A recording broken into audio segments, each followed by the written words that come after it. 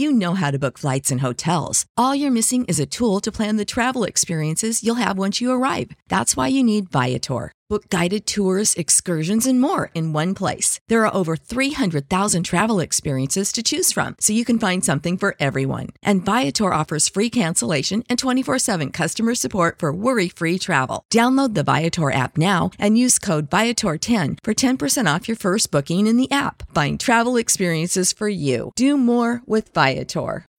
When you need mealtime inspiration, it's worth shopping Kroger, where you'll find over 30,000 mouth-watering choices that excite your inner foodie. And no matter what tasty choice you make, you'll enjoy our everyday low prices, plus extra ways to save, like digital coupons worth over $600 each week. You can also save up to $1 off per gallon at the pump with fuel points. More savings and more inspiring flavors make shopping Kroger worth it every time. Kroger, fresh for everyone. Fuel restrictions apply.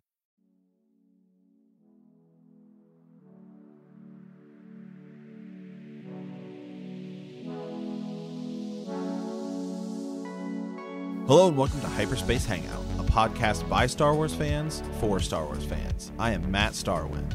And I am Ezra Skyhopper. Welcome aboard The Outcast. This is the place for all Star Wars fans where we discuss your thoughts and theories about a galaxy far, far away.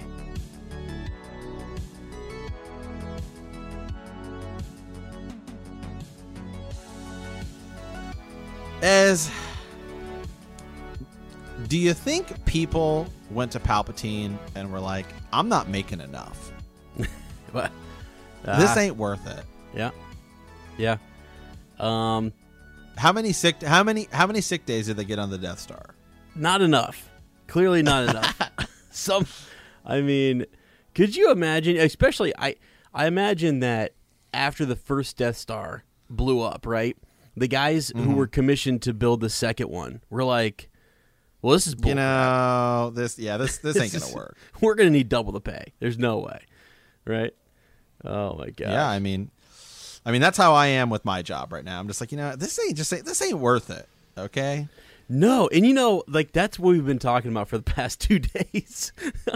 It's just been crazy, man. Like there's some dark forces going on here between, Sir Ezra and myself with our jobs here, man. Just the dark side, just trying to get us down. Just got me thinking about, I think might be time for a career change here. Same, and because we're gonna record later Bend the Knee tonight, and we're recording Hyperspace now, and it's like, I don't know, man. We're prepping for 2020. We keep talking about what's coming, and I'll tell you what, I'm just gonna tell folks here in Hyperspace. Actually, they're gonna get an exclusive. I mean, I haven't said this anywhere else.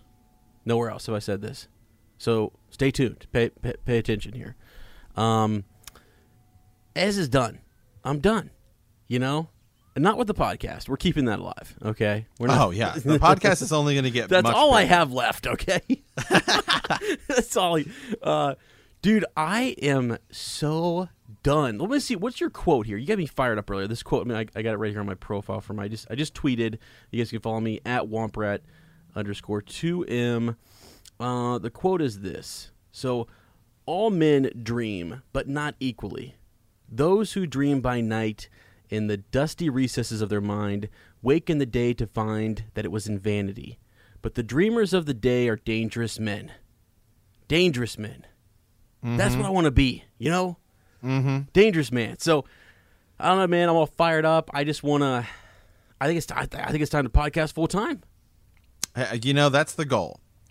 That's the goal. That's the goal. Well, so you and I have been talking, and it actually hasn't been that long since I've been here. It feels like it because we've had a lot of guests on the show. Oh yeah, and so I feel like, man, it feels like it's been like a while since I've been on Hyperspace, but yeah.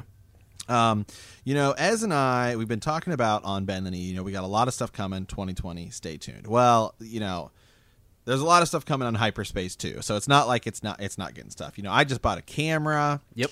We got stuff coming. We got, just stay tuned. 2020, it's going to be huge. We have The Mandalorian coming out. We've got obviously The Rise of Skywalker.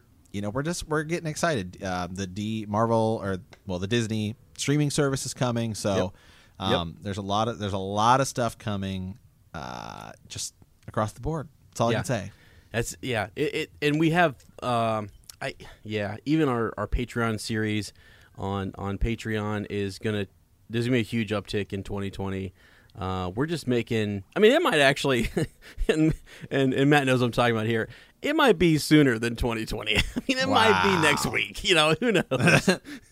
Hey, me too, man. That's about where I'm at. That's where we're at right now. But no, I don't know. I'm excited because there is so much cool stuff happening in Star Wars and in Game of Thrones and in other fandoms that we're interested in. So we have a huge podcast, a new podcast coming in 2020 that can't really talk about.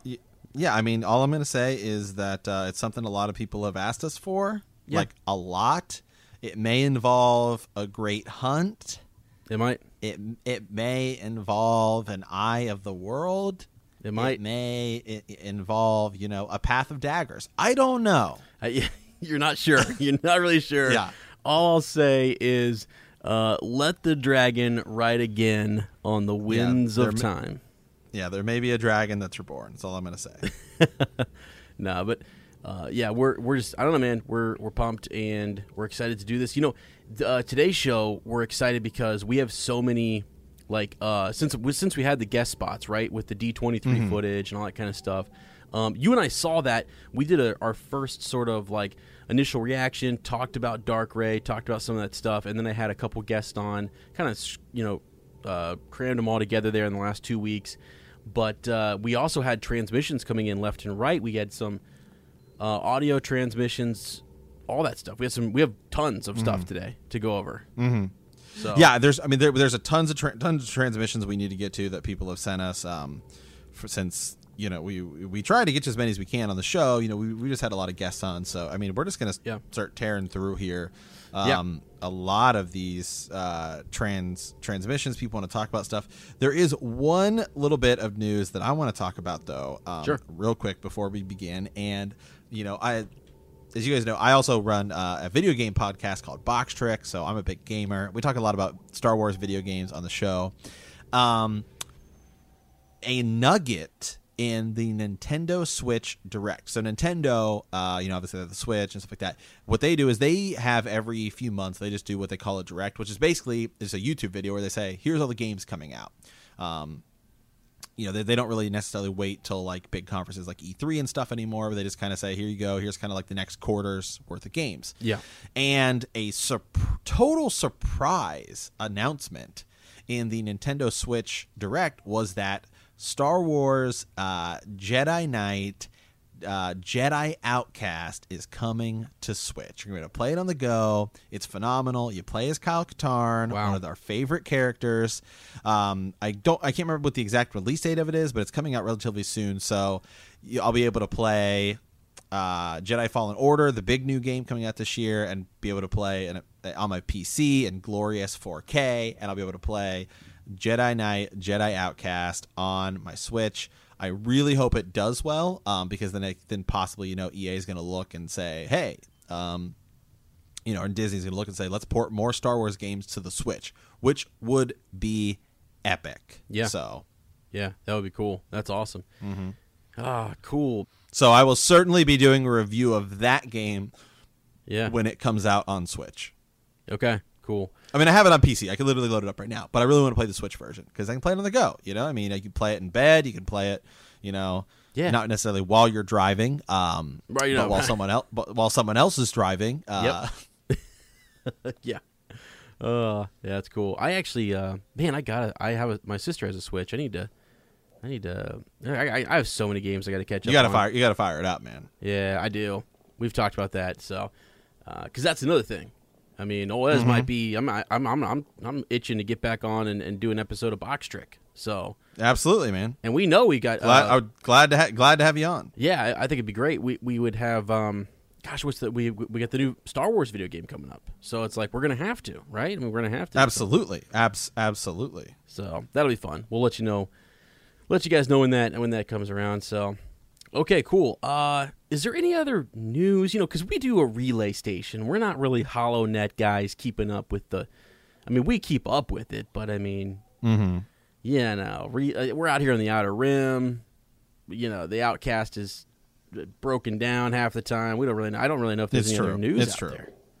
Not really. There's not really a lot of Star Wars news going out. I mean, I think we're just kind of laying and waiting here until Mandalorian. Mm-hmm. Yeah, okay. Well, I think we're going to have you had said that we might have another trailer coming up soon, and it'll be some night on a football night or something. I was reading somewhere where I think they said it was like October is when we might get the next trailer, which is fine, Yeah. Full trailer, I guess, or whatever. I'd be fine if we didn't get anything else, quite frankly. So really? Yeah, I think I would be too. Not that because there's, I don't know, the Dark Gray stuff was cool enough. Palpatine's cool enough. It's such a mystery that I'm kind of like completely, I want everyone going in just with like no clue as to what's going to happen. Yeah. You're just like completely blown away. So yeah. I think it's going to sell itself. So I don't know. We'll see. But I'll be excited to see if they do something kind of cool. So the special footage, I wanted to mention this again. Like the first half of it, some people were like, the first half of it was my favorite. So because it was all the the original, right? Well, yeah, absolutely. Prequel. It was pretty great. I was like, man, this stuff seems just really they're killing it. What they got going on here? Yeah. Disney's killing it. Like I don't know how they, no, yeah. But it was great. I just the tie-in, and it sounds like it's gonna be. There's gonna be a lot of tie-in with the originals and the prequels and stuff. So I'm excited. They're going for it all, and that's something some of our listeners and other members here have sent in just with their transmissions. So we'll get to those and talk about them. So, and first up, I think we will start, if it's cool with you, Matt, just an audio clip here. Is that cool? Absolutely. Yep. Okay, so this is from Crimson Jester, and it's just 3 minutes and 23 seconds of someone just the energy that this guy has. I know, it's great. It's fantastic. Just sharing the love. Yeah, it's fantastic. So here we go. What's going on, guys? This is Jay Crimson. So I got a theory about the Rey red lightsaber that everybody got to see at D23. Now let me go back a little bit. It's all relevant, I swear. Remember what J.J. Abrams said, that this last movie was going to represent all 9 movies. All in all, it was full circle. Now, I honestly believe that Rey is a clone, and I'll tell you why. Because they cherry pick from the expanded universe all the time. They've proven that from time to time, from Rebels to things they want to do. Now, there was a scene, and I don't know if it was Force Awakens or The Last Jedi, where the scene was filmed. It was confirmed by Mark Hamill of Luke's hand flying in space with the lightsaber. Now, they made a joke, and I think it was in Force Awakens, about, we should get clones because your troopers aren't up to par when they said it to Kylo Ren. Here's my thing. I don't agree with the whole Mary Sue argument with Rey that everybody has made, that, she's good at everything. Maybe she's good at everything because she was trained as a clone. Now, you guys said something at the D23 episode about Palpatine looking for a body to possess because he's not all there and he's not all 100%. Why not think that Rey is a clone to possess her to get his body back? Didn't Palpatine do that in one of the books in the Expanded Universe? Used a clone body to come back to life? To me, it makes sense. I mean, the first prequel trilogy is all about clones and the rise of the Empire and all that. To me, it makes sense that maybe the image that we see of Rey with the red lightsaber is actually Palpatine possessing her body and Kylo Ren having to redeem himself to save Rey's body and soul. I don't know. That just seems kind of cool and a good way of ending it for the ending, I guess. I want to hear what you guys have to think about it. I mean, it could also go another way, too. It could be just Rey was super strong in the Force, and the Force chose her. And in Force Awakens, when she had that moment at the end with her awakening, and her just being able to just duel because the Force was moving through her. But I think it would be a lot more interesting if it was a clone image.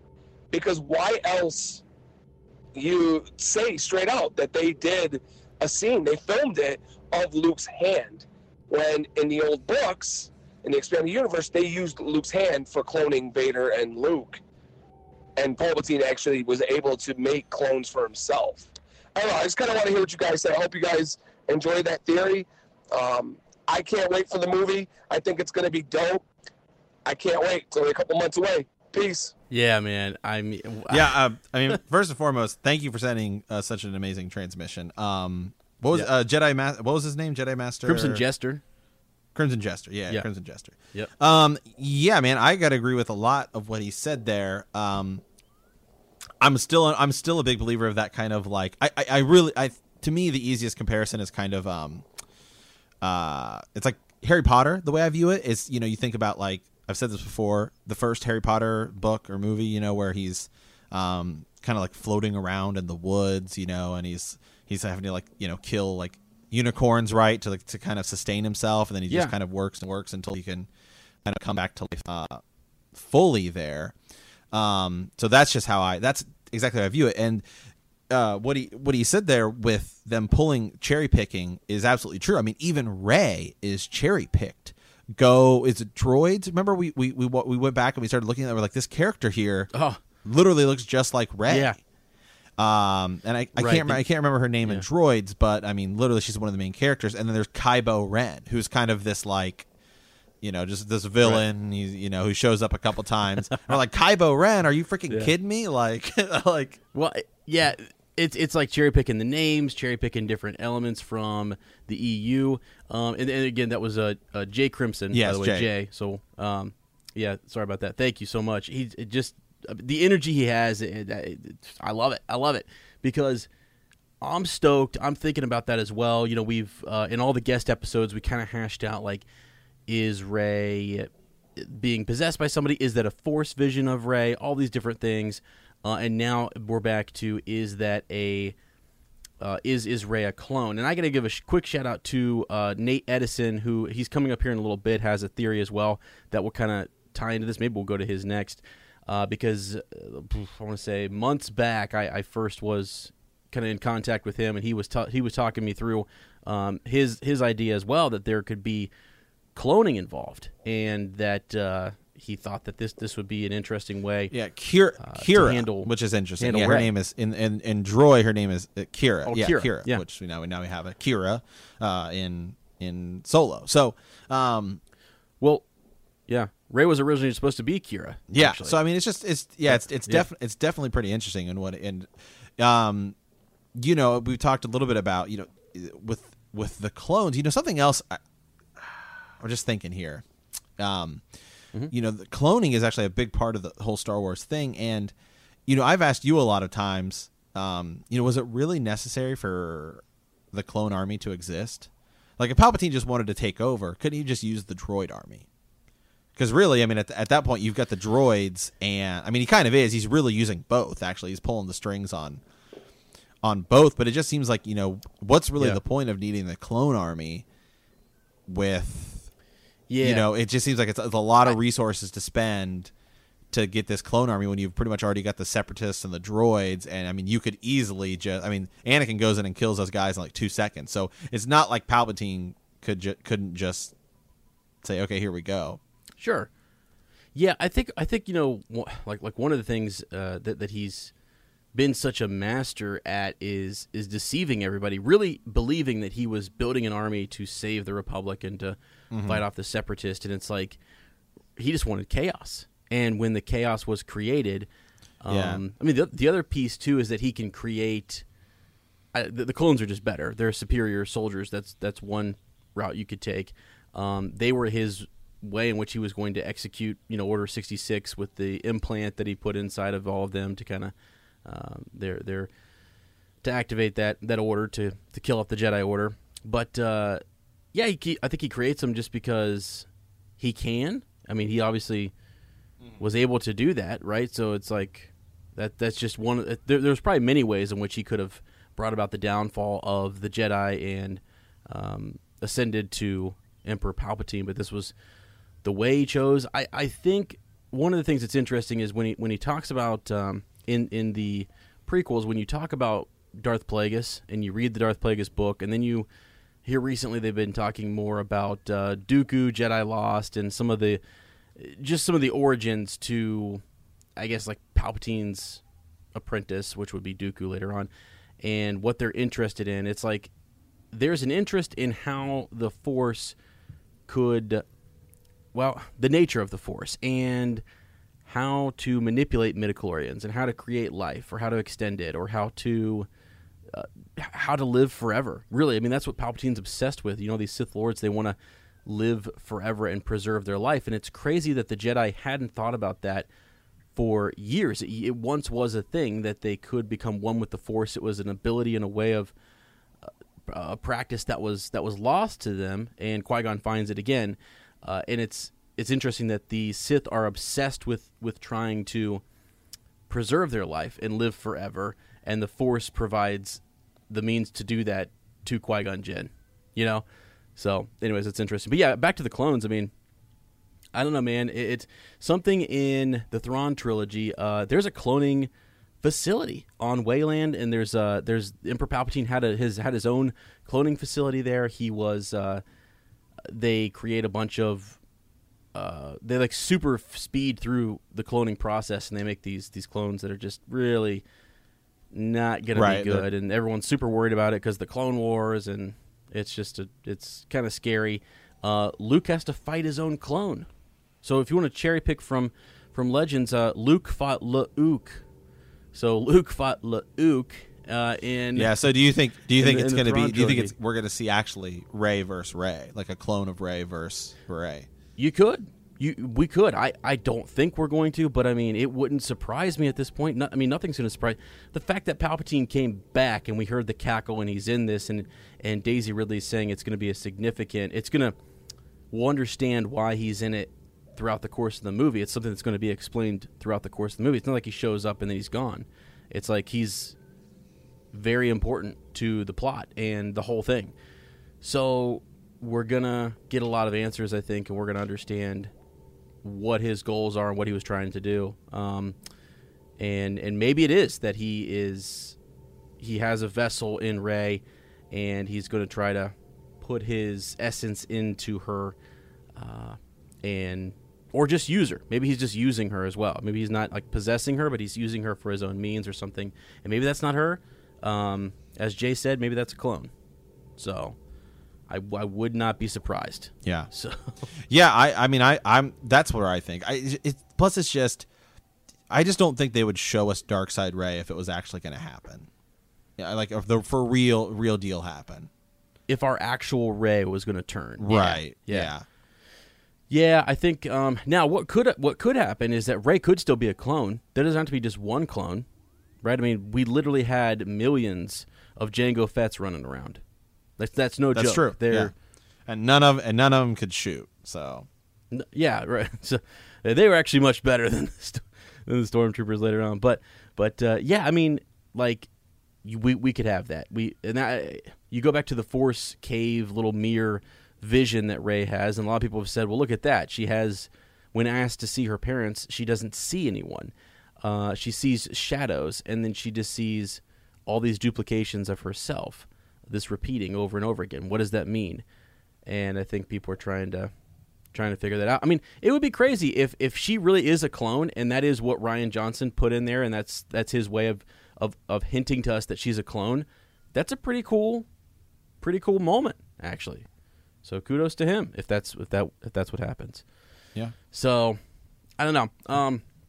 So anyways, yeah. Thanks to Jay, because that's cool. That's neat. And I think we have several more transmissions that are gonna kind of talk about that. Wanted to do a quick shout out to our friend Charles, who is going to be sending us a transmission. I love this one. It's just very, very simple. You ever have those days where you're just sort of like, man, I want to send a transmission, but I'm just tired. I got a migraine. And so I sent this transmission that basically said that, like, hey, I just wanted to let you know, this is kind of filler until I do send you something. So shout out to him. Hope he's feeling better.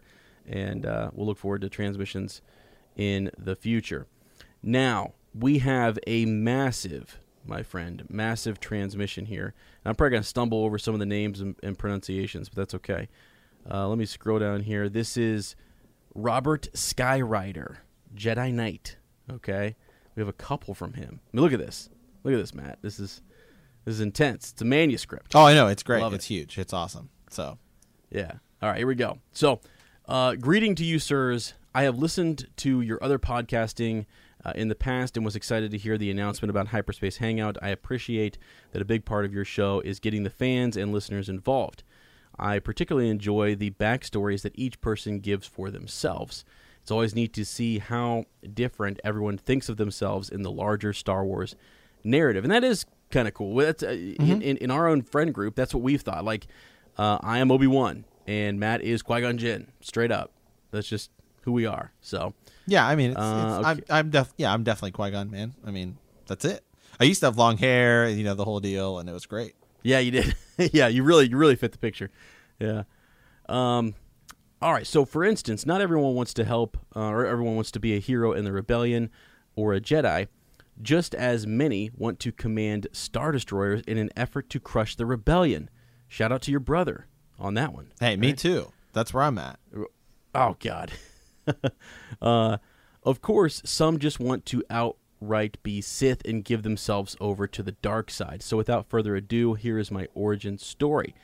My name is Robert Skyrider. I was a newly christened Jedi Knight near the close of the Clone Wars, still fairly young and leading my own battalion of clones. I was on the mud-filled, rain-soaked planet of Jabiim in the Outer Rim when my troops turned on me. Narrowly escaping their barrage of fire, I took a speeder deep into the uninhabited regions of the planet. There, I happened upon a small smuggler's camp. There was a ragtag band made up of 2 humans, a male and a female, 1 blue-skinned Twi'lek female, a Bith, a Rodian, and a Celestin. All 3 males. Seemingly fortunate, these smugglers told me of how they had once been saved from pirates by Jedi. Thus, I was able to secure what I thought would be safe passage off the planet. I'll tell you right now, I love these stories of Jedi who survived, right? That's what we're getting in the video game that's coming in. I just love that people make up their own stories and send them to us in the first place. And the ones that send them in enormous detail, it's amazing. You guys put in a lot of work, and it's awesome. Yeah, it's so cool. It's the passion. That's what it's about. Yes, yeah. And sorry if I butcher some of the names here, but we're gonna get through them. But so the following morning, we discovered that the Republic forces, now calling themselves the Empire, had grounded all the interplanetary travel. We were trapped and unable to get off-world. It was about this time that one of our group discovered that I was the reason for the travel restrictions. Apparently, some Jedi had attempted to overthrow the Republic and seize control. I found this notion to be utterly ridiculous, as it went completely against all Jedi teachings. Fortunately for me, my companions agreed that this was propaganda meant to distract from what we recognized as a coup, a sudden seize of power, which also explains the new empire. There were so many unanswered questions and so much confusion. Okay. The Celestin in our group, Toki, then had an idea. It seems he had once heard of an elite team of Jedi that broke into a prison. Of course, I knew these Jedi. Skywalker and Kenobi. Oh, my God. Knowing the... Yeah. Okay. And of their mission to rescue Master Even Peel. What I hadn't heard was that he was in the order to fool the life form sensors. The members of the team were temporarily frozen in carbonite. 2 rotations later, under the cover of night, we penetrated a small facility used to dispose wartime debris and other garbage. Within the facility, we found a fully functional carbonite chamber. The plan was simple. They would freeze me, wait a standard week for things to cool down, and then smuggle me off-world. However, when I woke from my carbonite prison, I was in an entirely different place. Quickly finding my way to a console, I searched for any information on where and when I was. I was groggy, but thankfully hadn't lost my sight, a side effect I had been told was possible. I could hear blaster fire outside the door of where I was. Using the Force to concentrate and focus, I discovered that I was in an Imperial storing facility on the planet of Adu. 39 years later, I found out later that a rebellion had formed to stand against the Empire, and it was a small faction of this rebellion that had raided the Imperial storehouse, trying to eliminate the small remnant of Imperials still there. Apparently, stray blaster fire hit the console that controlled the carbonite and freed me. Uninterested and unable to be any use in the firefight, I grabbed a few supplies and commandeered the first spacefaring ship I could find, a Sentinel-class Imperial landing craft shuttle. It seems that the Imperial captain that had been inhabiting the base had come to the same idea as I had, to take the ship and get off planet. This was the obvious conclusion I had arrived at, for the cargo area of the shuttle was filled with food, rations, armament, and even generous measures of credits and other treasures. I proceeded to travel to the planet Anaxis, where some of the Republic ships had been manufactured during the start of the Clone Wars.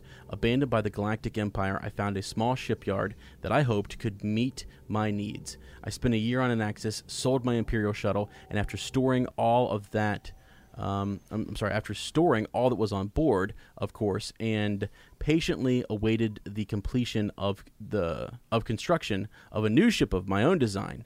Wow, the Razorwing, photos attached, which, yes, that sounds sweet. Those were cool. So we had I think they were built out of Legos, which is so cool. Drawing inspiration from Firespray 31 attacked craft, I designed this ship to be able to seat 2, outfitted with a hyperdrive and a trio of the best sublight engines on the market. This ship is one of the fastest in its class, equipped with quad laser cannons and a set of 2 ion cannons, and a pair of heavy turbo cannons. It also was heavily armored and armed. It is truly one of a kind. Okay. Over the course of my year on Anaxis, I learned many things about what had transpired during my years asleep. I learned of the fall of the Republic, the Empire, the heroes of the rebellion, and the revelation that stunned me most of all. One of our own, Anakin Skywalker, fell to the dark side and sought to erase the Jedi from the galaxy's memory. I tried to find his son, Luke, but could not. Rumor was he had started training a new generation of Jedi, but quite... Dude, I'm getting chills over here. This is insane. This is legit. This is legit. It's legit. But for some reason, he had then disappeared. So for the last 10 years, I have traveled the galaxy, married a wife, and now have 3 sons to whom I am teaching the ways of the Force. I've made my way working and repairing ships and other things while using the credits I previously obtained to commission a new frigate to accommodate my family. For the time being, they stay on the planet we have adopted as our home, a planet I'll not disclose, in case this transmission is intercepted by the newest faction that's threatening the rise, that's threatening the galaxy, the First Order. My new ship should be completed within the next several months. I'll transmit images of it when finished. Holy cow. Woo! That's awesome. I mean, that's such a sick... Imagine that, being put away in carbonite and then waking up after everything's over, and so you went from the prequels, skip right over the originals. You weren't there. It explains why you weren't there, and here you are in the sequel era, and you're training your sons in the ways of the Force. It's such a great story. So cool. Yeah. So here we go. What would you do? Dude, I don't know. That's the thing. We need more. I don't know. He sought out Master Skywalker, but he sought out Anakin's son, but he's gone. We can't find him. So, all right. So in real life, my name is Robert, and I've been a Star Wars fan since I can remember. My earliest memory was watching The Empire Strikes Back with my dad and brother on TV at Christmas. We also had the special edition box set of the original trilogy on VHS. Mm-hmm. I always thought the box was neat since it was the profile of Vader's helmet. My brother and I still regularly discuss theories in Star Wars and the Marvel Universe. We even have a group chat with his girlfriend and a few of my coworkers to discuss our nerd/geek interests. We have a Discord for that. We do. Yeah. I am anticipating the rise of Skywalker, although sadly with some feelings of apprehension. I feel as though there have been many missed opportunities and missteps in the new trilogy. Though I loved Rogue One and enjoyed Solo, I believe one of the fundamental flaws within the Star Wars mythos is that they haven't clearly defined the end goal, balancing the Force actually is. I'm an ordained minister of the gospel of our Lord and Savior Jesus Christ. Amen. Of Baptist flavor. There we go. We were actually just talking about. That's what I grew up as. Yeah, we were just talking about that before the show too. That's kind of funny. I remember reading an article some years ago in which George Lucas described the general story, in his vision of Star Wars. I'm not sure what his background was or is, but his description was more of a Christian-esque view that balance is achieved when the practitioners of the dark side are gone. This lines up more with the biblical teachings that the Lord Jesus will return and put an end to sin, the world, and the devil. Let's go. Can I get an amen over there? You can, hey man, you can get an amen. I mean, hey, that's the religion as and I grew up with, So that's our background. That's where we're at, Yeah. We support all religions. Yeah, exactly. We do. Yeah, we just shout out there to our upbringing. What has since replaced this idea in Star Wars is the Eastern line of thought that suggests that light and dark coexist and that there cannot be one without the other. When you shift gears like that and do not define where you're headed, you end up leaving your audience in a place of confusion, which is one of the reasons I believe Star Wars has been floundering in recent years. One of several, but enough of that. Okay.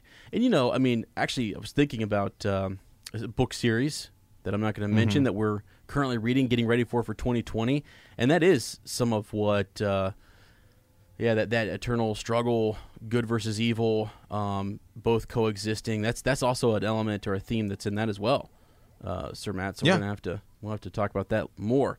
But let's talk about the Rise of Skywalker. I have a few thoughts as to where I believe I would like to see the story go, based on supposed leaks, theories I have heard. No doubt you've read about, or at least know about, Palpatine's contingency plan should the Empire fall, and we do. I feel like every time now I hear the phrase contingency plan, I have to give a shout out to the contingency plan. David Fogel, our buddy David Fogel, contingency plan podcast. You guys got to check him out, man. Let's see here. The Aftermath series novels, as well as the Star Wars Battlefront game, give many details as to what the contingency was and how it was to be executed.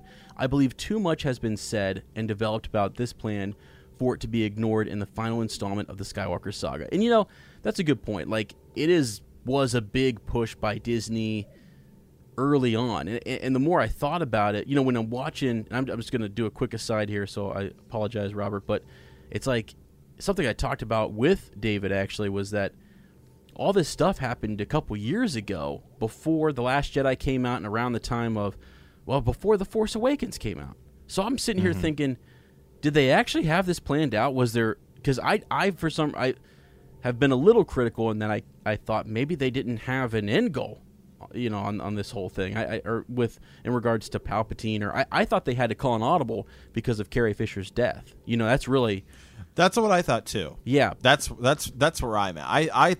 I've always felt that they've had a plan, and then Carrie Fisher's death, they're like, we got to adjust. Right, and that's not the case. Maybe there's not as much of an adjustment as we think there was going to be. So that'd be interesting to learn about. So for your consideration, I submit these thoughts, theories, and musings. But please, should I somehow be correct in any of my assumptions, allow me to drop a spoiler alert. Well, you know what? Good for you, because we often don't.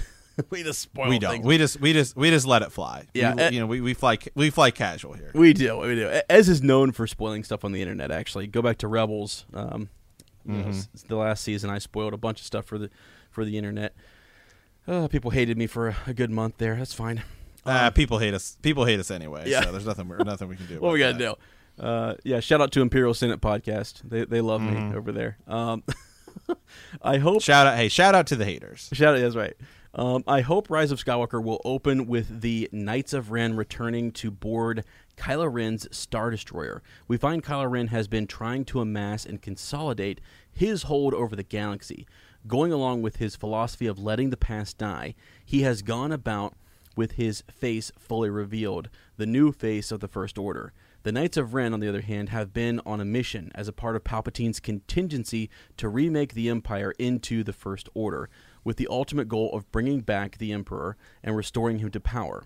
I would add that for this to be plausible, not everyone could know the endgame of the contingency plan. I would say Snoke would be aware, since he would serve as the interim head of state. May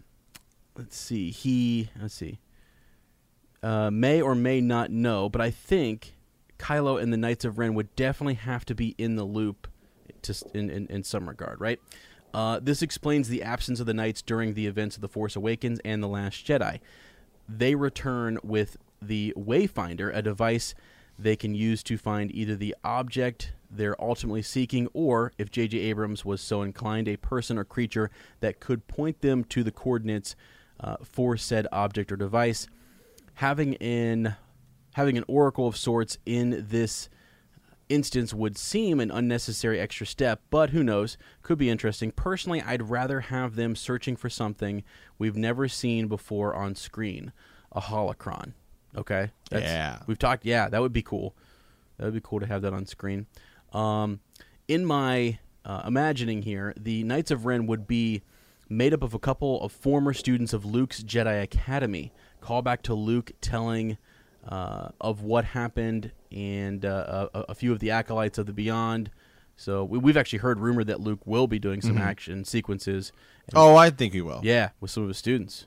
So I would have them be dark side fanatics, enamored with the idea of bringing back Palpatine.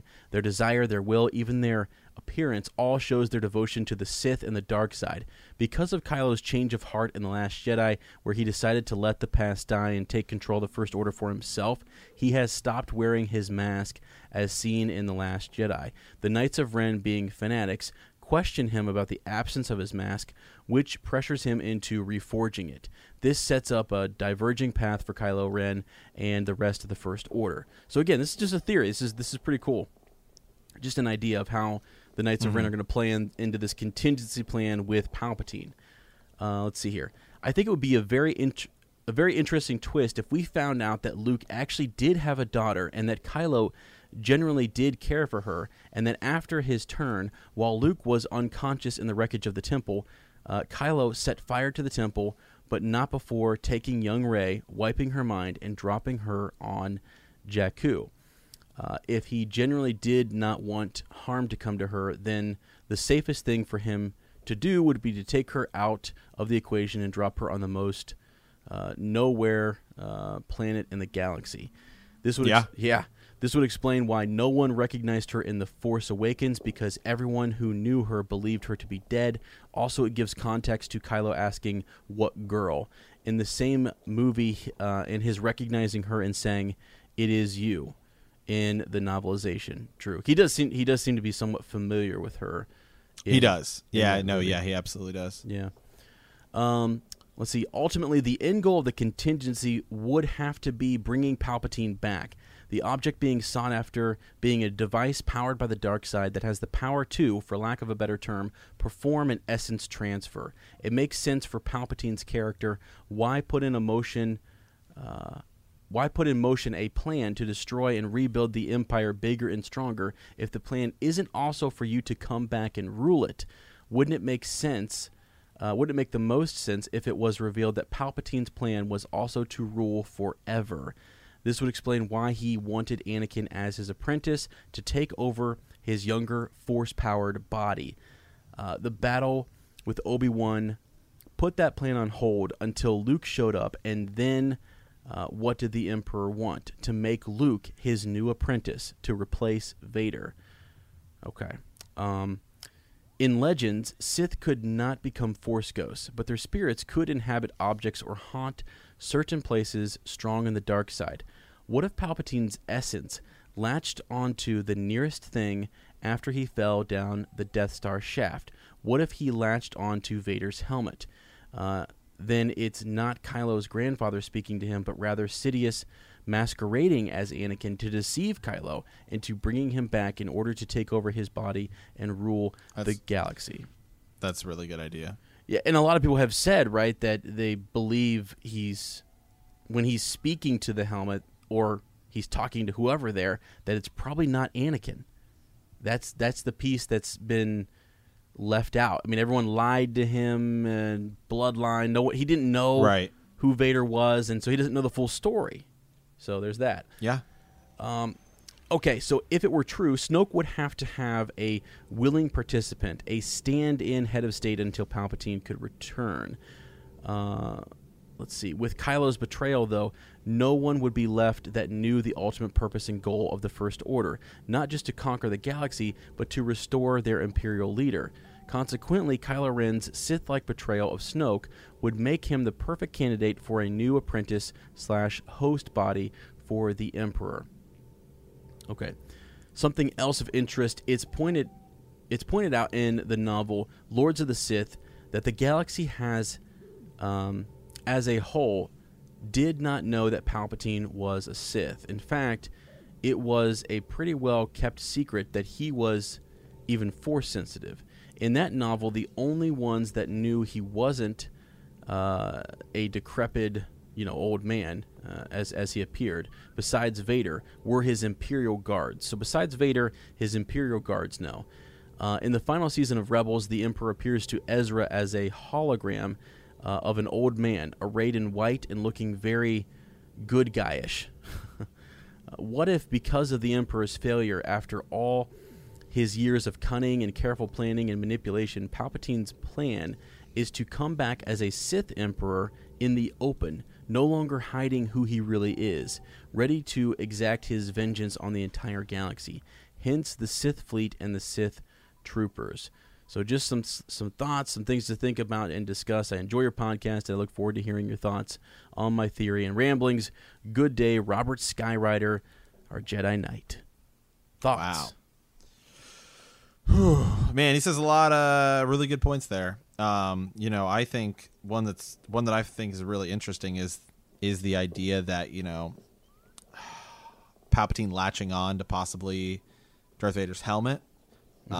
Or something there in order to kind of preserve himself. Because how is Palpatine still alive? Right? Whether it's the Darth Maul treatment, he just happens to survive the Death Star exploding and falling down and being thrown down an elevator shaft and all of that stuff. Somehow he is still alive, we think. Obviously it could just be a big ruse. Yeah. I don't think so, but going back to where he was talking actually a little bit about something about Snoke,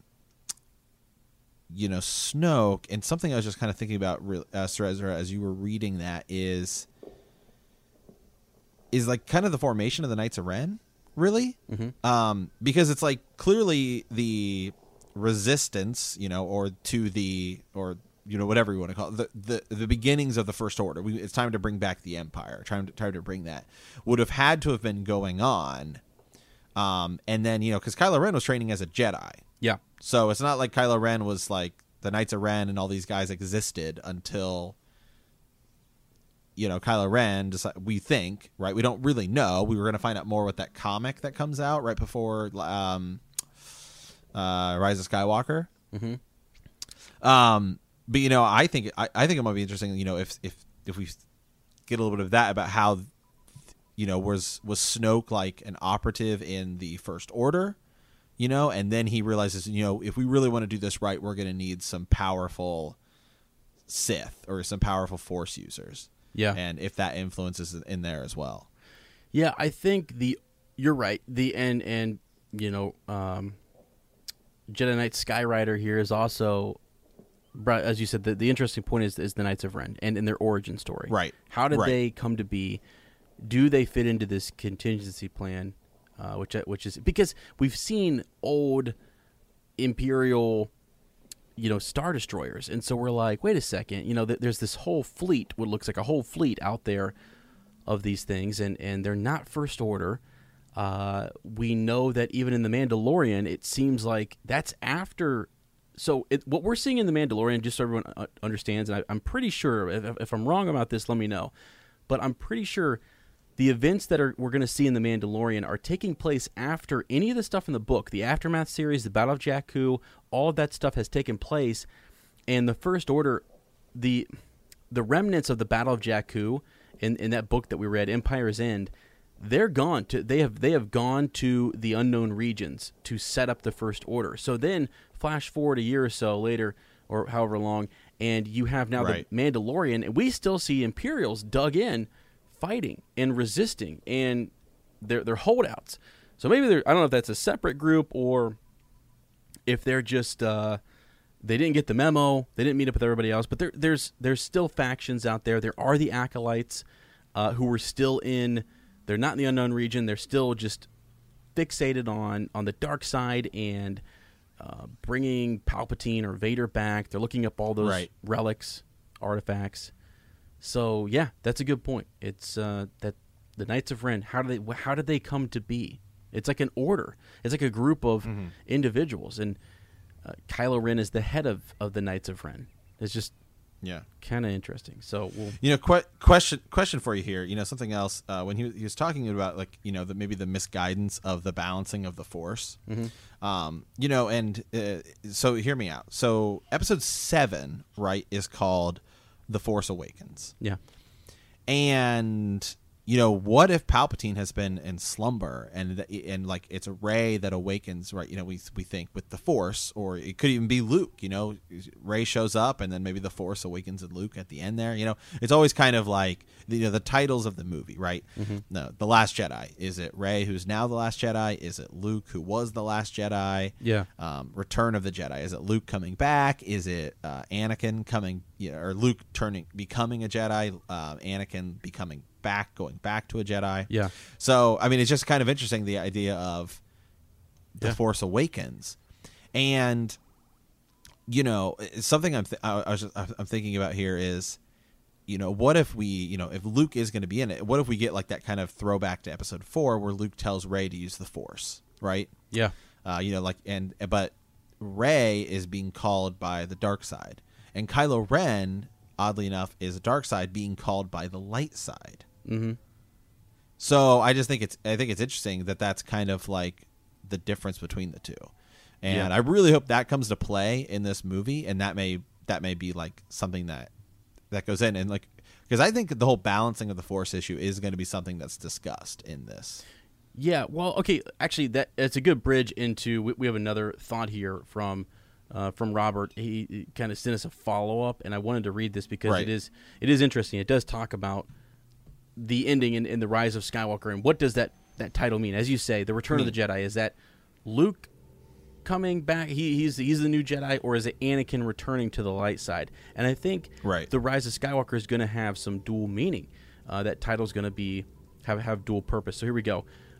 Greetings once again. I did not anticipate transmitting another message to you so soon after the last lengthy message. That's fine. We're still getting caught up on them, so this is great. In my haste, I forgot to ask you the thing that I was most excited about, which was Kevin Smith's visit to the set of The Rise of Skywalker. He was told that the final scene / sequence would be mind-melting. This got me thinking of how what could be the best way to tie up all 9 saga films and bring them to a close. Here's my final sequence. So here we go. The day is saved. Our heroes are victorious. Palpatine is vanquished, and Skywalker has risen. I think the only way to justify bringing back Palpatine is to also bring back Anakin and have him reveal himself to Kylo as a light side Force ghost. He's right. By the way, all the cancellations. That would be epic. Yeah, all the cancellations of Hayden Christensen, with McDermott. He's definitely in it. He's in it. He's in it. He's in it. And they're trying to save him from public stuff right now. Like Disney's canceling panels because they don't want him to slip up and spoil something. So it's there. Which, in conjunction with my previous message, would complement nicely with Kylo finding out it's been Palpatine speaking to him through Vader's helmet all those years. Rey travels to Coruscant and lands outside the Jedi Temple. She makes her way up the stairs, past the monuments of the entrance. So this is the end scene again. Past the monuments of the entrance to the temple. Shots of her walking through the corridors of the temple until she finally reaches the council chamber. The doors open, the sun setting, and the traffic bustling through the window in the background. As she takes her seat in the Grand Master's chair, oh boy, a quartet of Force ghosts appear, 2 on either side. On one hand, Anakin and Luke, and on the other, Yoda and Obi-Wan. The shot focuses in on the 5, Rey preparing to rebuild the Jedi Order, and the screen cuts to black. Cue the music. That's pretty good. That's epic. That's pretty epic. That's pretty good. I like that. And I think what's neat is we have talked a lot about, it's Luke Skywalker that's going to rise, but George has always said this is a story about Anakin Skywalker and his son and his grandkids and his family. So he's the head of that family. And so for him, man, it would be so epic because I don't know if this is months ago. I was like, who taught Luke all this stuff? Who taught Luke how to force project? Who's been teaching Luke? And I mean, I know that he learns it in the EU when you look at how he learned things a lot of times. Yeah, I mean, yeah. Well, I know where you're going. Yeah, it's just like I have a feeling Anakin came back and was teaching him, right? What do you think? Absolutely. I'm 100% with you because, I mean, we see him as a Force ghost. And, so he's so Luke's got Anakin, Obi-Wan, and Yoda teaching him. Yeah. At least. It could be more. Yeah. Yes. So, I mean, he does try to kill his nephew, so maybe Mace Windu shows up at some point. It's like, hey, here, I got some Jedi teachings too. I mean. Yeah. Oh my gosh. Okay. Holy cow. Okay. Sweet. So that was all from Robert Skywriter. Jedi Knight, really appreciate that. Honestly, looking forward to more stuff from him, and I hope he's interested in watching The Mandalorian because this was well written, and I really, really like the way his mind works here. So this is good. Absolutely. Okay. Hey, well, we got one here from Nate Edison here, so I can read this one since you read that really long last one. Hey, Matt Nez, hope you're doing well. My name is Nate, but you can call me Nettie. This is going to be a long transmission, so if it makes it onto the podcast, feel free to skip parts as you see fit. Okay, well, thanks, Nate. That was a great transmission. Oh, sorry about that. Yeah. I appreciate that transition. I've been listening to a couple of your guys' podcasts for a while now. I found Box Trick a little over a year ago while looking for a good podcast to break up the monotony of all the travel I do for work. I quickly listened to all there was to offer, and I heard Matt reference his Star Wars podcast, Rebel Watch. I started listening to that and quickly became one of my favorites. It saddens me that Rebel Watch is gone. It doesn't really sadden me that much, but glad the flame and crazy theories and being continued here in hyperspace hang out. You're very welcome. Keep up the good work. Well, thank you. Origins here. I don't have too exciting of an origin story with Star Wars, but figured I would share anyway. I was born in the mid-90s, so my first vague memory was seeing Phantom Menace in theaters when I was about 4, and while I probably did not understand much of what was going on, I remember being absolutely captivated by the lightsaber duel with Darth Maul. From there, my love only grew, and I remember bugging my parents until they took me to see episode 2 and 3 when they came out in theaters. I got really into the games, especially the original 2 Battlefront games and the Lego Star Wars games. I found that my passion for the franchise was reignited even more as the new movies came out, and I am so glad I found the hyperspace community to share my love of the franchise. Can't wait until this fall for The Mandalorian, Fallen Order, Rise of Skywalker, and the new Lego game next year. Probably excited for that than a dude in his 20s should be. I don't know, man. I'm excited for it too, and I'm in my 30s. So. Yeah. But at my heart, I'm really like 8. So, some people may be negative, but I think the future of Star Wars is looking bright. I agree. Yeah. Theory. So I've been thinking through a fan theory over the past couple of months and figured I'd share. Also, shout out to you, to your Mace Windu versus Palpatine for helping me put some of these pieces together. Also, minor spoilers for Vader, Dark Lord of the Sith comic line. So spoiler alert has been set. So I believe the final issue of the aforementioned Vader comic confirmed that good old Sheev did indeed use the Force to create Anakin. Given this and knowing just how much of a mastermind planner Palpy is, it led me to think if everyone surrounding Anakin, including his creation, was all part of a plan. To start, Palpatine is talking with Dooku or even Qui-Gon, and given their great interest in the prophecies of the Jedi Order, one of them let slip the prophecy of the Chosen One. They either tell Palpatine the full prophecy, or he finds another copy of it. Plagueis has been shown to collect records, maybe a copy of the prophecy. Upon reading of it, Palpatine gets an idea. Not only can he destroy the Jedi using a clone army that he has planned, but he can get an apprentice on the inside to destroy them from within. Believing the prophecy to simply be superstition, using his knowledge of creating life learned from his master, Palpatine chooses a mother on a remote non-Republic world of Tatooine. Controlled by the Hutts, it is likely that no Jedi Jedi or any Republic agent will discover the child until he desires for the child to be found. That being said, he knows that Jedi pick their students at a young, basically infant age to prevent them from developing attachments to their family.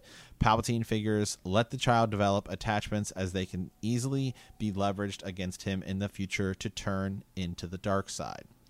Roughly, one thing real quick here. Before he gets going, I do think, he kind of says it here a little bit, but it is something interesting to think about that, they talk about how Tatooine's relatively close to Naboo. So being from Naboo, you would know that. You would think, if I created this diversion here and they needed someplace to go away, Tatooine would obviously be the place they would go. Yeah, so that's just interesting. Yeah. That's just interesting. You know what I mean? And he's able to start it from his planet because he's the senator there. So that's just interesting. So, anyway. Roughly 9 years pass. Anakin is now a young boy. This is the best chance to ensure the Order will still accept the child while ensuring he has some attachments with his mother. So while putting into his motion to plan to create a clone army and seize the Chancellorship via trade blockade of Naboo, at the same time he spreads rumors, either directly or through the other channels, of a tremor in the Force on Tatooine to a Jedi he knows will not obey the Council and will investigate on his own curiosity. One who has brought back a Force-sensitive child in the past to be his Padawan. Ooh. The Maverick. Quentin Voss investigate Tatooine in search of this supposed tremor in the Force while blending in with a local clientele. However, something neither Palpatine nor Voss counted on was Valorum sending 2 Jedi to interfere at Naboo and end up on Tatooine. This ultimately ends up being better, as who better to believe the child conceived of the Force would be the chosen one than the master obsessed with prophecies, Qui-Gon Jinn. Lead into the remainder of the events of Episode 1. 10 years pass. Palpatine's clone army has now been created and has gotten close to Anakin. As he watches his career closely, during this time, Palpatine learns of Anakin's feelings for Padme and makes note, also helping to encourage his affections to go against the Order's teachings on attachment. Finally, he decides to give Anakin his first real push towards the dark side.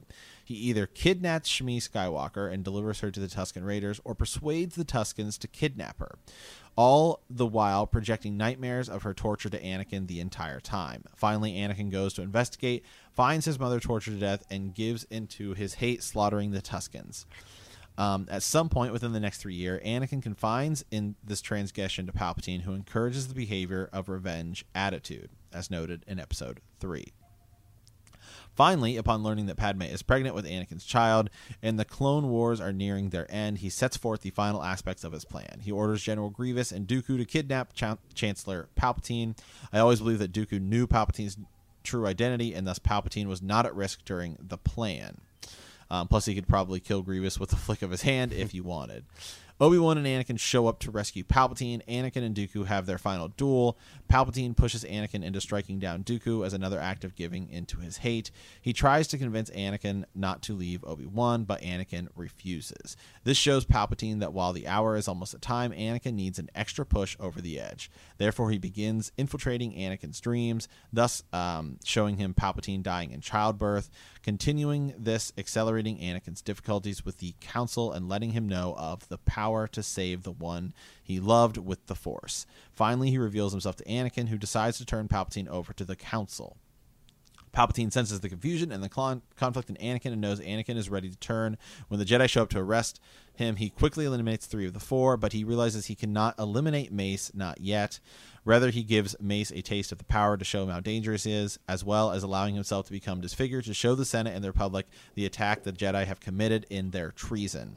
As he lies, air quote, helpless before Mace, Anakin completes his destiny and strikes down Master Windu. Anakin kneels before him, becoming Darth Vader. Finally, his plan for the ultimate apprentice is complete. Together with his apprentice and Order 66, the Jedi are whipped out and the Republic is reorganized into the First Galactic Empire. Finally, all his planning comes to fruition. I'm sure there are some parts I overlooked and some that I have not gone through with all the canon material, so there could be some facts I completely overlooked. Anyway, I thought it would be sharing my ramblies that occur in my brain. Thanks for reading it on the podcast, and may the Force be with you. Yeah. Yep. Yes. Yeah, the only one thing I will say is he says here about with Dooku. Dooku definitely knew who Palpatine was. He said, "I always believe that Dooku knew Palpatine's true identity because he looks to Sidious right before Anakin's about to kill him." Yeah. Oh yeah. Absolutely. Yeah. So I'm pretty sure that's a fact, right? Like Dooku he definitely does. knows. He does. Yeah. Yeah, and I think it's even if you want to get outside the movies and comics and Clone Wars and stuff like that too. I think it was in there as well.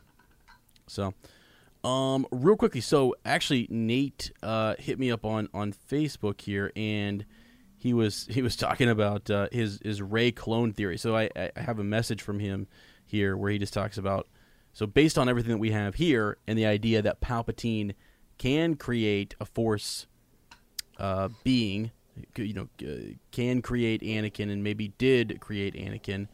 I still don't like to accept that, but it very well may be based on that comic that he referenced. Right. So whether Rey is a clone or maybe Rey is another version of Anakin, or not Anakin himself, but maybe he created Rey too. Who knows? So the Rey clone theory is kind of running wild, and he said just wanted me to remember that, hey, we talked about that months ago, which we did. He goes on to kind of say that he honestly feels like there's a cloning facility inside the old Death Star, which I thought was cool, because maybe that new Death Star that they were building, maybe Palpatine was working towards something else, and maybe the reason the production was going slower is because he was putting in other elements into it. So maybe there was a cloning facility there. It's the size of a moon, right? A small moon. It's no moon. It's not a moon. It's not a moon. Yeah. Yeah. Right. Don't be confused. Don't be confused. Right. Yeah. It's no moon. Yeah. He said, plus the new Sith Trooper uniforms appear to be female. I could be stretching the theory too far, but it feels like Rey was made from scratch as a prototype for this new Sith army. So this is kind of tying in with what Robert said earlier. On another note, the rise of Skywalker is totally Luke. So here we go. We're getting two different ideas here. Robert was kind of thinking more Anakin. Nate's thinking more Luke. I assume the final battle of the film is going to be a dualistic showdown between Rey / Kylo fighting in the flesh, while Palpatine / Luke fight in the spiritual realm. The Rising is Luke becoming more powerful than ever imaginable, but also a dead Force ghost, right? He finishes here by saying, JJ and Kathleen won't let the movie fail. It's going to be an insane showing off with all the nerdy details we crave. Without a doubt, Episode 9 will fill in major details and make Episode 8's narrative better. The sequel trilogy will be enjoyable as a whole after this. And I'm hopeful. I mean, I think a lot of people feel that way about Episode 3. Is a lot of people did not like Episode 1, did not like Episode 2, and then Episode 3, I mean, is really good. So I think it really yeah. And it's just different. Like I look at The Force Awakens now. I love watching that movie. I don't know why. The Force Awakens is very enjoyable. So The Force Awakens is good. Yeah. But anyways, it's a good movie. I think you do need to see the complete arc. We got to see the first act, second, and the third, and right, and hopefully a lot of tie-in is happening here. So, but anyways, yeah. So we appreciate that. We appreciate his thoughts. Also, shout out to him and his wife who do a podcast called Married with Mouse Ears. If you guys want to check that out, it's Married with Mouse Ears. So kind of cool. But yeah, I don't know, Matt. I mean, thoughts here on just this. Any other thoughts? Well, okay. Actually, before you give your thoughts, I wanted to mention one thing. He talked about Quinlan Vos. And the idea is there's an image out there.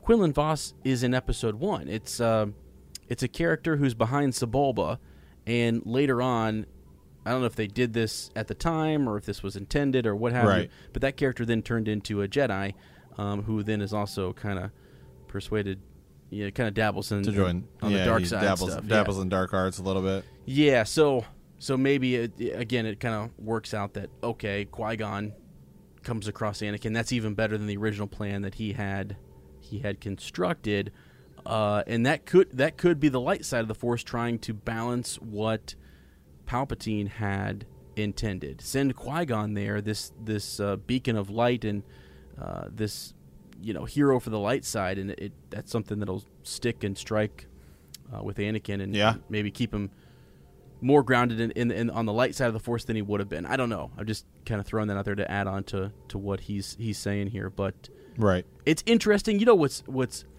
crazy is if Palpatine is the mastermind that we think he is, and it's like how big? Okay, how much of the plan did he know? Like did he really have this all planned out? Is he really that good? And nothing to what I'm not picking on what Nate said here. It's like I think some people who are Palpatine fans argue, yes, he is. He is the Dark Lord who brought down the Jedi Order. Did he do that by accident?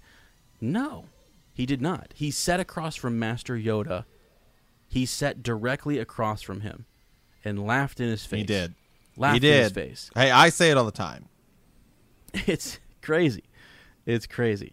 Yeah, we have trivia questions coming on that, by the way. I've got some, so be ready for trivia on the Jedi Council during the prequels. But anyways, all right, let's move on to some other transmissions here. We'll come back to that because I kind of keep circling back to some of these guys and their thoughts. I just think it's interesting. That's sort of the narrative that Palpatine has set up everything and he's got this plan. It's all kind of worked out. I think what is an unknown, or what maybe Palpatine didn't anticipate, was that Padme would live, or not that she would live long enough to have children, and those children, maybe that's something that he didn't foresee being the undoing of his own creation, right? So if he did create Anakin, well, then it's Anakin's creation that actually comes back to haunt Palpatine, and it's his son and his daughter, and then Anakin's grandkids who are still haunting Palpatine. Who they might as well call him Papaw, if that's the case. Palpatine. Yeah, Palpatine. So, somebody hashtag that. That's great. Hashtag Palpatine. Oh gosh. So, anyways, there's that.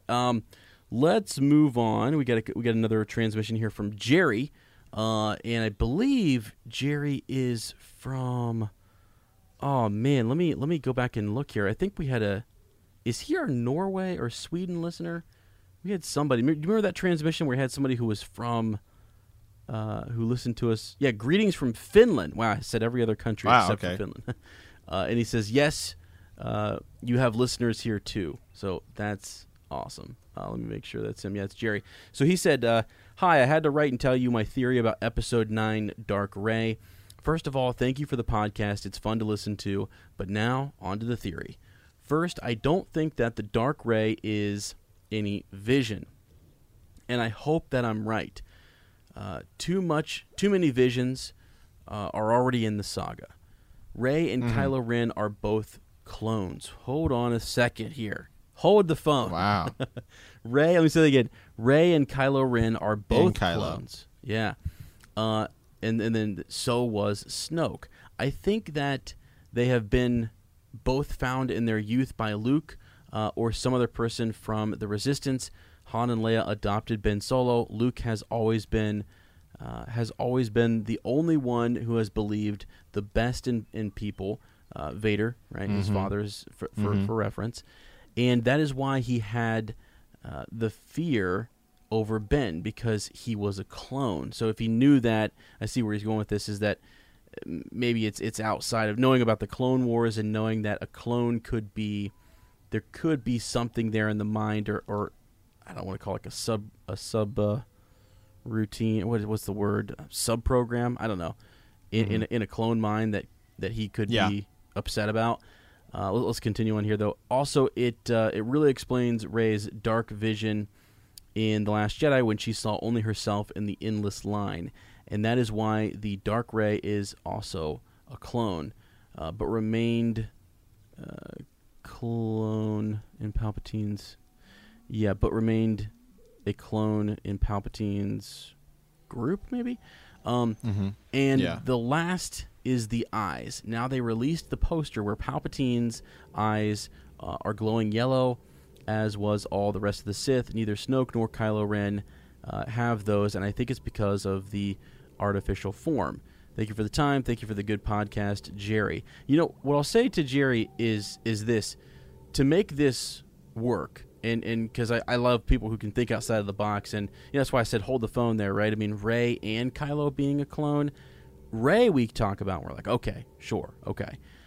What the reason he's bringing Kylo Ren in as a clone is because I think the reason is like you want to explain why would Luke draw his lightsaber on his nephew unless he knew there was something there that he couldn't stop, or that it was outside of his control, and it's one of those things like there's that he realizes he is a clone or something's revealed to him through the Force. Right. And so he does that. Now, we do know that Leia was in the books pregnant, according to the books.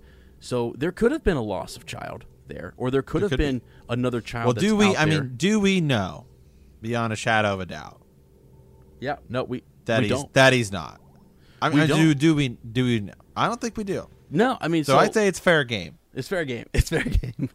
Well, here's the thing. I mean, nothing. It's like that's what Star Wars does to us. It shocks us, and sort of like if they lost a child and they found a child and named that right. child, Well, like, in what was it, the Bloodlines book? Yeah, yeah. I remember reading a little bit of that, and it's like Leia talks about how Han Solo is just always off running out and doing his own thing. So I mean, it's possible. Who would have believed that, right? Yeah. Right. Yeah. Jiminy Christmas. Yeah. So I don't know. Interesting thought there. I think we got a lot of people thinking about clones, and that's something that's been blowing up all over the internet. The hand. We didn't mention, and again, I said I'd circle back to what people had said because it takes me a second to kind of digest everything as we read it. But something Robert said, he was talking about the hand that was floating around in The Force Awakens. That scene that was shot, that they worked on, it was cut from the movie. It was supposed to be the opening scene, I think. And you know how it always starts in space, right? We get a shot in space. And right. That was going to be the whole Luke's hand and the lightsaber and what have you. And that was taken out because I think it was leaked. So if that is the case, it's kind of interesting that, I don't know, like you could, and it was used in the EU as a way of cloning. So wouldn't surprise me if they had a clone of Luke or someone. Could you imagine an evil Luke showing up in this? You could still do that. That'd be epic. You could still do that. I mean, that's what's crazy is the Rise of Skywalker could be very dualistic. It could be an evil Luke, or Hayden Christensen is still young enough to play an evil.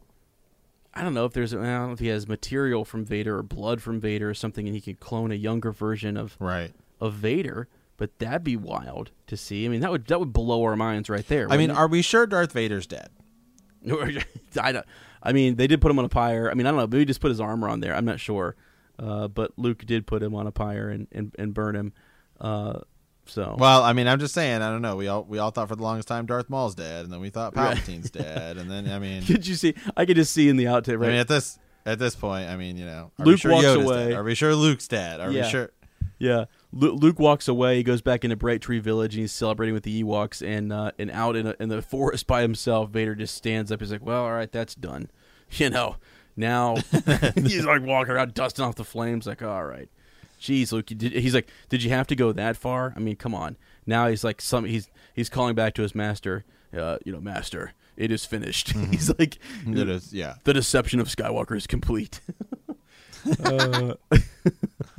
That would be so wild. Okay. We have here Lord Lobel has sent us a transmission, right? Transmission from CR-20 Troop Carrier. It says, "Hi guys, I'm from the UK and I'm a big fan of both Star Wars and the podcast. My favorite film," and I'm sorry, by the way, I have to point this out. I don't know what it is in the UK, but they spell the word favorite the right way. Okay, so what do you mean? They spell it differently. Favorite is spelled. Yeah, and that's a UK thing. Yeah. There's a lot of different oh wow. They spell stuff. Yeah, I guess it's air quote the right way. Don't get me started. I'm just kidding. I mean, they spell elevator LIFT, so I don't know how they pull that one out. Okay. My favorite film is either Empire or Revenge of the Sith, but it used to be Phantom Menace for years. My favorite character. Amen. Yeah, I mean, well, Man, are we getting like? Is this a Bible podcast? Because I've been saying amen a lot. You have been. I mean, Jiminy Christmas. Okay. Oh god. Wow. Hey, now you're referencing Christmas. Get out of here. What's wrong with you? Okay. Yeah.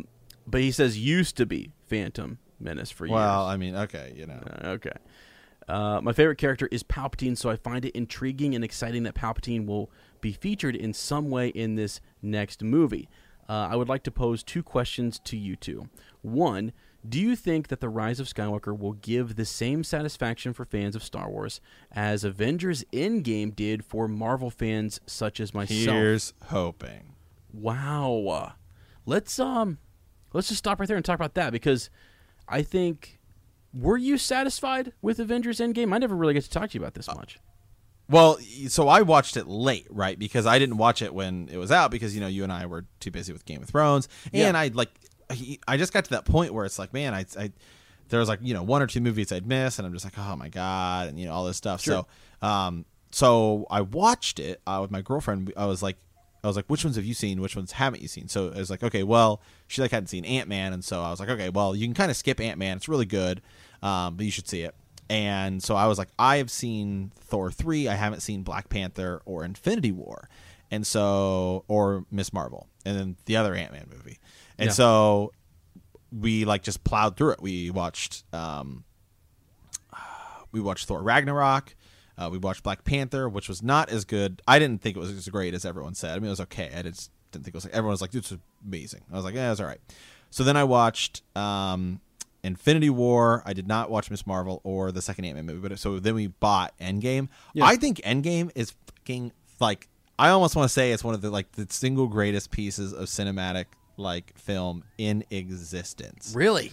Wow. Endgame is phenomenal. It is utterly amazing. It is the perfect ending to the first big, mega epic arc of the, whatever Avengers becomes after this. But I mean, it is absolutely phenomenal. Yeah. It is an amazing movie. I love it. I would give it I don't know that I'd give it a 10 out of 10 just because for me in movies, it's to be a 10 out of 10, you've got to pretty much be like Jurassic Park.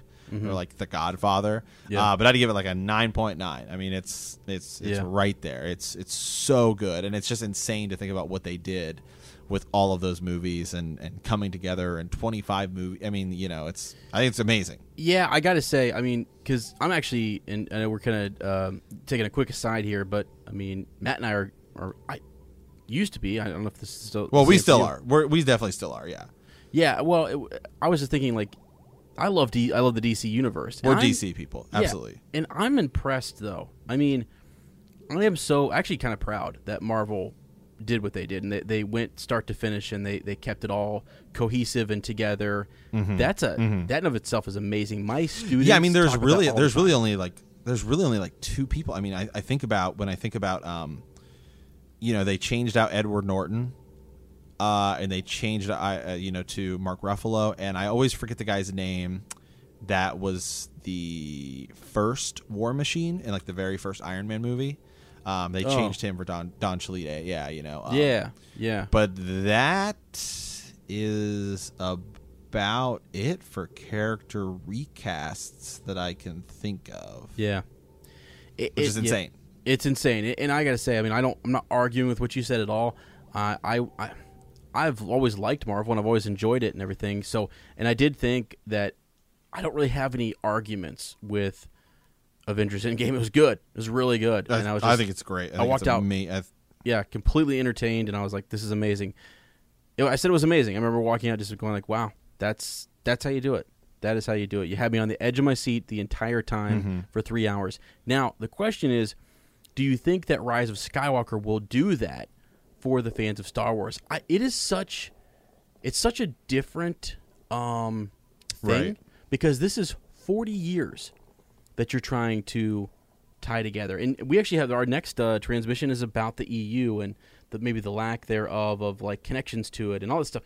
It's just so much to kind of tie together.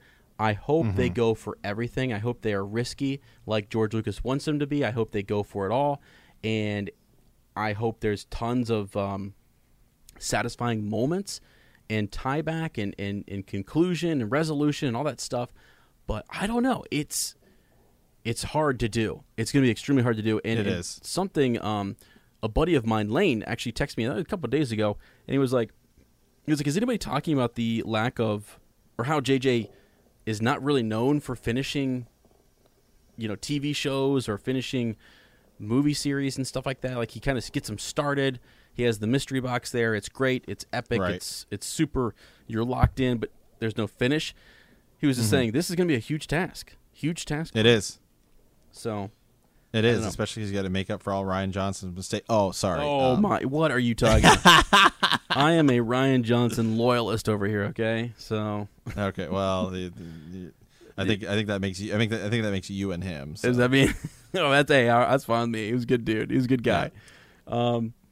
No, I think something. Nate said it too. I think actually this movie will help that movie a lot. Yeah, absolutely. I mean, and I think that's going to be really, really cool.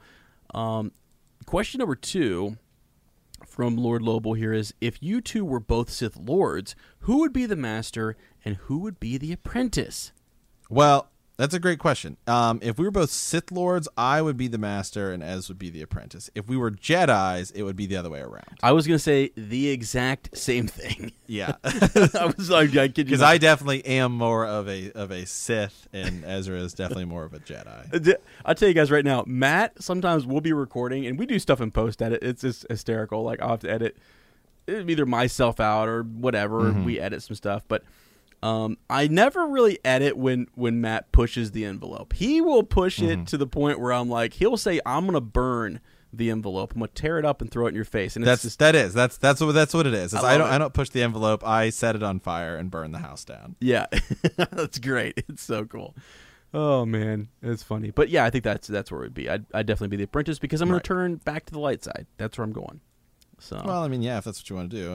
I mean, then, yeah, we're gonna have an epic. I'll bring you back to the dark side. Yeah, there's definitely a balance. Ez brings me back to the light side. I bring him to the dark side. It's the pull. It's back and forth. Yeah, exactly.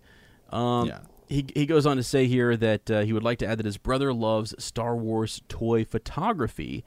Yeah, those are so cool. Yeah, yes, real sick. Says that I will see if I can get him to write into the show. So that would be neat. Maybe awesome. send in some photos, and if there's an Instagram account, link us to that for sure, because that would be that would be really absolutely cool. So okay, Baba Yoda, right? Hey, this is Baba Yoda from the starship the Continental, right? Okay, my earliest Star Wars memory is watching episode 3 in the theater when I was 4. Man, a lot of people watching Star Wars when they're 4. I had to close my eyes for the lava scene, but I looked in the reflection of something to catch it a second time, and I saw it. My favorite character is Luke, even after The Last Jedi. My favorite movie is The Last Jedi, which I know is rare, but I love all the twists and surprises that shocked everyone, and I've come to love the way Luke is in the film. I think that fans need to be a little more open with the new Star Wars movies because, hey, you are going to see the next one and the next one and the next one.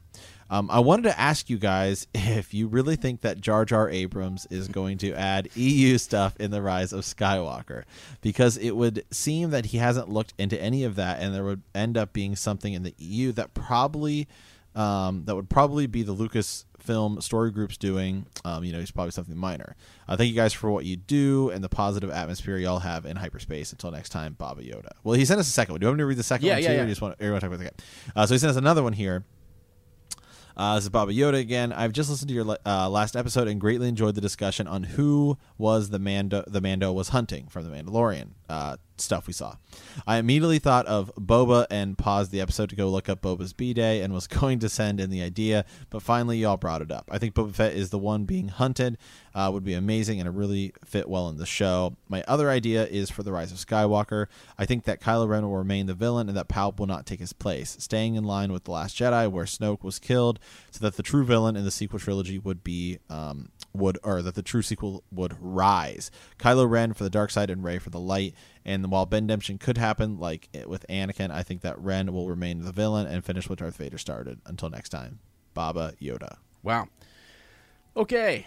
So a couple of things there. First of all, I mean, always good to hear. So that number of me and Ryan Johnson has grown to include Baba Yoda, so we're good. Yeah, okay. All right, good. The fan club is growing.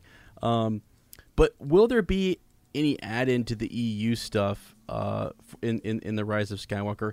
And here's I think the question is it Lucasfilm Story Group who's telling JJ about these things, or is JJ kind of into it as well? He is a fan of Star Wars, and I don't know how much he's read of the EU or how immersed he was in it, but I know when he was early on in his filmmaking career, he sat around the table with a lot of I think it was some geek and nerd roundtable thing, and Mark Hamill was there, and they talked about like the love for Star Wars and different things. This is back in the 90s, I think, when I saw this, because I used to search all the time any news on episode 7, because people would tell me for years, never happening. It's never going to happen. Yeah. Get out of here. To all those people, you can go, I don't know, rot. Yeah.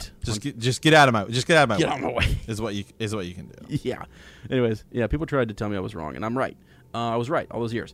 But anyways, I don't know if he himself is thinking, oh yeah, I want to bring in an element of clones or cloning, or I want to bring in, like, it sounded like his idea was to use Luke's hand in some regard and things like that. I think he did have some knowledge of the EU and wanted to try to incorporate it. I think maybe it was Lucasfilm saying, hey, why don't you go look, if you're going to do a Star Wars movie, I think you're going to go research it, you're going to watch it, you're going to read up on it, you're going to take input from story groups. So I kind of would love to see a documentary of, like, what all did he go through and how much time does he have to do that? He's the director. Does he also just have to kind of rely on, he has writers, right? And other people who are working on that aspect of it. So, I don't know. I think there will be a lot of connection to the prequels, to the originals, and tie it all together here in the sequels. But I think they'll use some stuff from the EU when it matters and when it works. So yeah. I mean, I'm just gonna say it again. I really like that he calls him Jar Jar Abrams here, because some people don't like him. That's another thing you want to talk about. Like, I don't like Ryan Johnson. A lot of people don't like J.J. Abrams. They were really turned off by Lost. Yeah. A lot of people don't. A lot of people felt that Force Awakens was way too similar to Episode 4. Sure. So I mean, definitely think it's fair to have some criticisms against J.J. Yeah, there are. I mean, I like J.J. Abrams. I didn't really watch Lost, so I can't say anything to that. But I mean, God, the Star Trek movies I thought were freaking amazing, phenomenal. That was phenomenal. Yeah, and so I mean, I do have a problem that Disney brought him back to do Episode 9. Mm-hmm. I mean, it's like, oh, we're looking for a director. It's like, well, George Lucas is out there. Yeah. I mean, that was like the obvious choice was just go get George Lucas. Yeah. To finish it out. It would be amazing. Yeah, you idiots didn't get George Lucas. What the heck's going on? Yeah, I mean, that's pretty stupid. I mean, that literally is like, do you think they even asked him? I don't know. Because I think it's one of those, like, taboo I don't think they things. did. Is dumb. What do you mean taboo? It's his thing. No. I mean, I think in their mind, like, well, we want it to be our thing. We bought it from him. He sold it, that type of thing. So, I don't know. Again, I've heard a lot that JJ brought him on for reshoots and he's been working with him on this, just like Spielberg was. Spielberg and Lucas were real tight in a lot of projects and stuff. So it seems like he's at least bringing in the Godfather here to kind of make sure everything has the same tone and the feel. Is it right? What do you think? Right. So that's good, I guess. And then also JJ is the one who started this, and it's like or George picked Kathleen Kennedy. I mean, he picked her. He wanted her to be the person who would continue. I think people forget that. People give her a lot of grief, and it's like, whoa, hold on a second. The creator here handpicked her. He wanted her to be the one to run it. So that was kind of cool. But anyways, so yeah. Now, moving on here to some of these other thoughts here about the Mandalorian and possibly hunting down Boba Fett. So you got Mandalorian on Mandalorian, and that, how crazy could that be? I don't know why the Imperials would be after Boba Fett unless he has some intel or some information that could save them. Maybe it is cloning. because Boba is would maybe know where the Kamino locate. If it's been erased, if Kamino's been erased from the Jedi archives, and that's a place you need to get to, and you need to learn more about that facility or that technology, you might want Boba Fett. That would be kind of. I was just thinking as we were reading that, like, why would you want Boba Fett if you're a bunch of Imperials? And that might be the reason. So, to continue on with the contingency plan, but so there's that, and then the other idea here is relating to the Rise of Skywalker and thinking that Kylo Ren will remain the villain, and that Palpatine will not take his place as the villain, right? So the main villain's still going to be Kylo Ren, and I can still see that. I can still see Palpatine being a big player, and being like almost a. It's weird to say that he would be a sub villain, but it's like if he's not back in the flesh and blood, or his force, air quote, force ghost or dark side essence might not be. It's just going to be different. I think it's just going to be different because I still think you could have Anakin fighting him, and you could have sort of another, fight going. It's just like Phantom Menace, right? How many we had the battle outside of Theed. We had Darth Maul and Obi-Wan, Qui-Gon fighting. We had Anakin saving the day up there with fighting against the Trade Federation. So you had like 3 different things going on. If you had in this film, if you had Anakin versus Palpatine, and then you had Rey versus Kylo, and then you had like Finn versus General Hux, you could have all 3 of those things going on at the same time. Again, it'd be crazy. Yeah, you could. Yeah, crazy, you definitely could. It'd be doable. So, yeah. So, anyways, there we go. I mean, just get. Woo, we got through most of the inbox. We still have other transmissions that we didn't put in the stock. But yeah, it was just we wanted to get through some of these that had been sent in a couple weeks ago, right after that D23 footage, and get everyone's thoughts. And it's just kind of cool. Yeah, I mean, we got a lot. So if yours hasn't been read, just stay tuned. We'll hammer it out next week, because next week we're probably doing a lot more, just a backlog of transmissions. So yeah, they're all coming. We just want to. Just get to everybody's, man. We'll get to them. Yeah, we will. We got Facebook stuff to get to, and Instagram, Twitter, all sorts of good stuff. So if you haven't checked out the Facebook page, by the way, you need to do that. Go check out Hyperspace Hangout on Facebook. We got a great community. People sharing memes. The meme wars are going on still. We've got theories, all sorts of cool stuff happening in there. Definitely check out Matt and I on Twitter. You can follow me at Womprat_2M. Matt over there at Super Gains Bros. Always kind of we're sharing Twitter stuff. You'll get my updates on how I'm going to transition to a full-time podcaster. So just be ready for more content. That's all I'm going to say. Sounds great, man. That sounds great to me. I'm just ready to make more content and go crazy. So get out of my way, So, all right. Well, I think that's it, man. That was a good episode, guys. It's time for us to sign off here. We want to thank you for hanging out in hyperspace. In our next episode, we'll continue to discuss your transmissions. So be sure to send us your Star Wars theories, origin stories, or some of your favorite memories from a galaxy far, far away.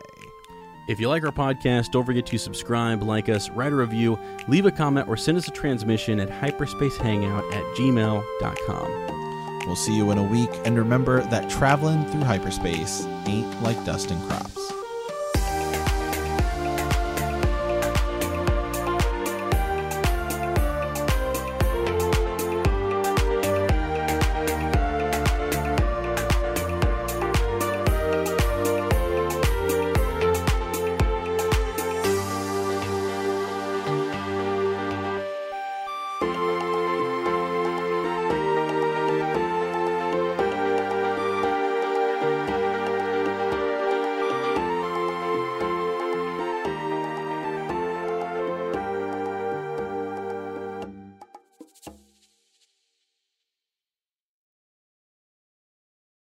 You know how to book flights and hotels. All you're missing is a tool to plan the travel experiences you'll have once you arrive.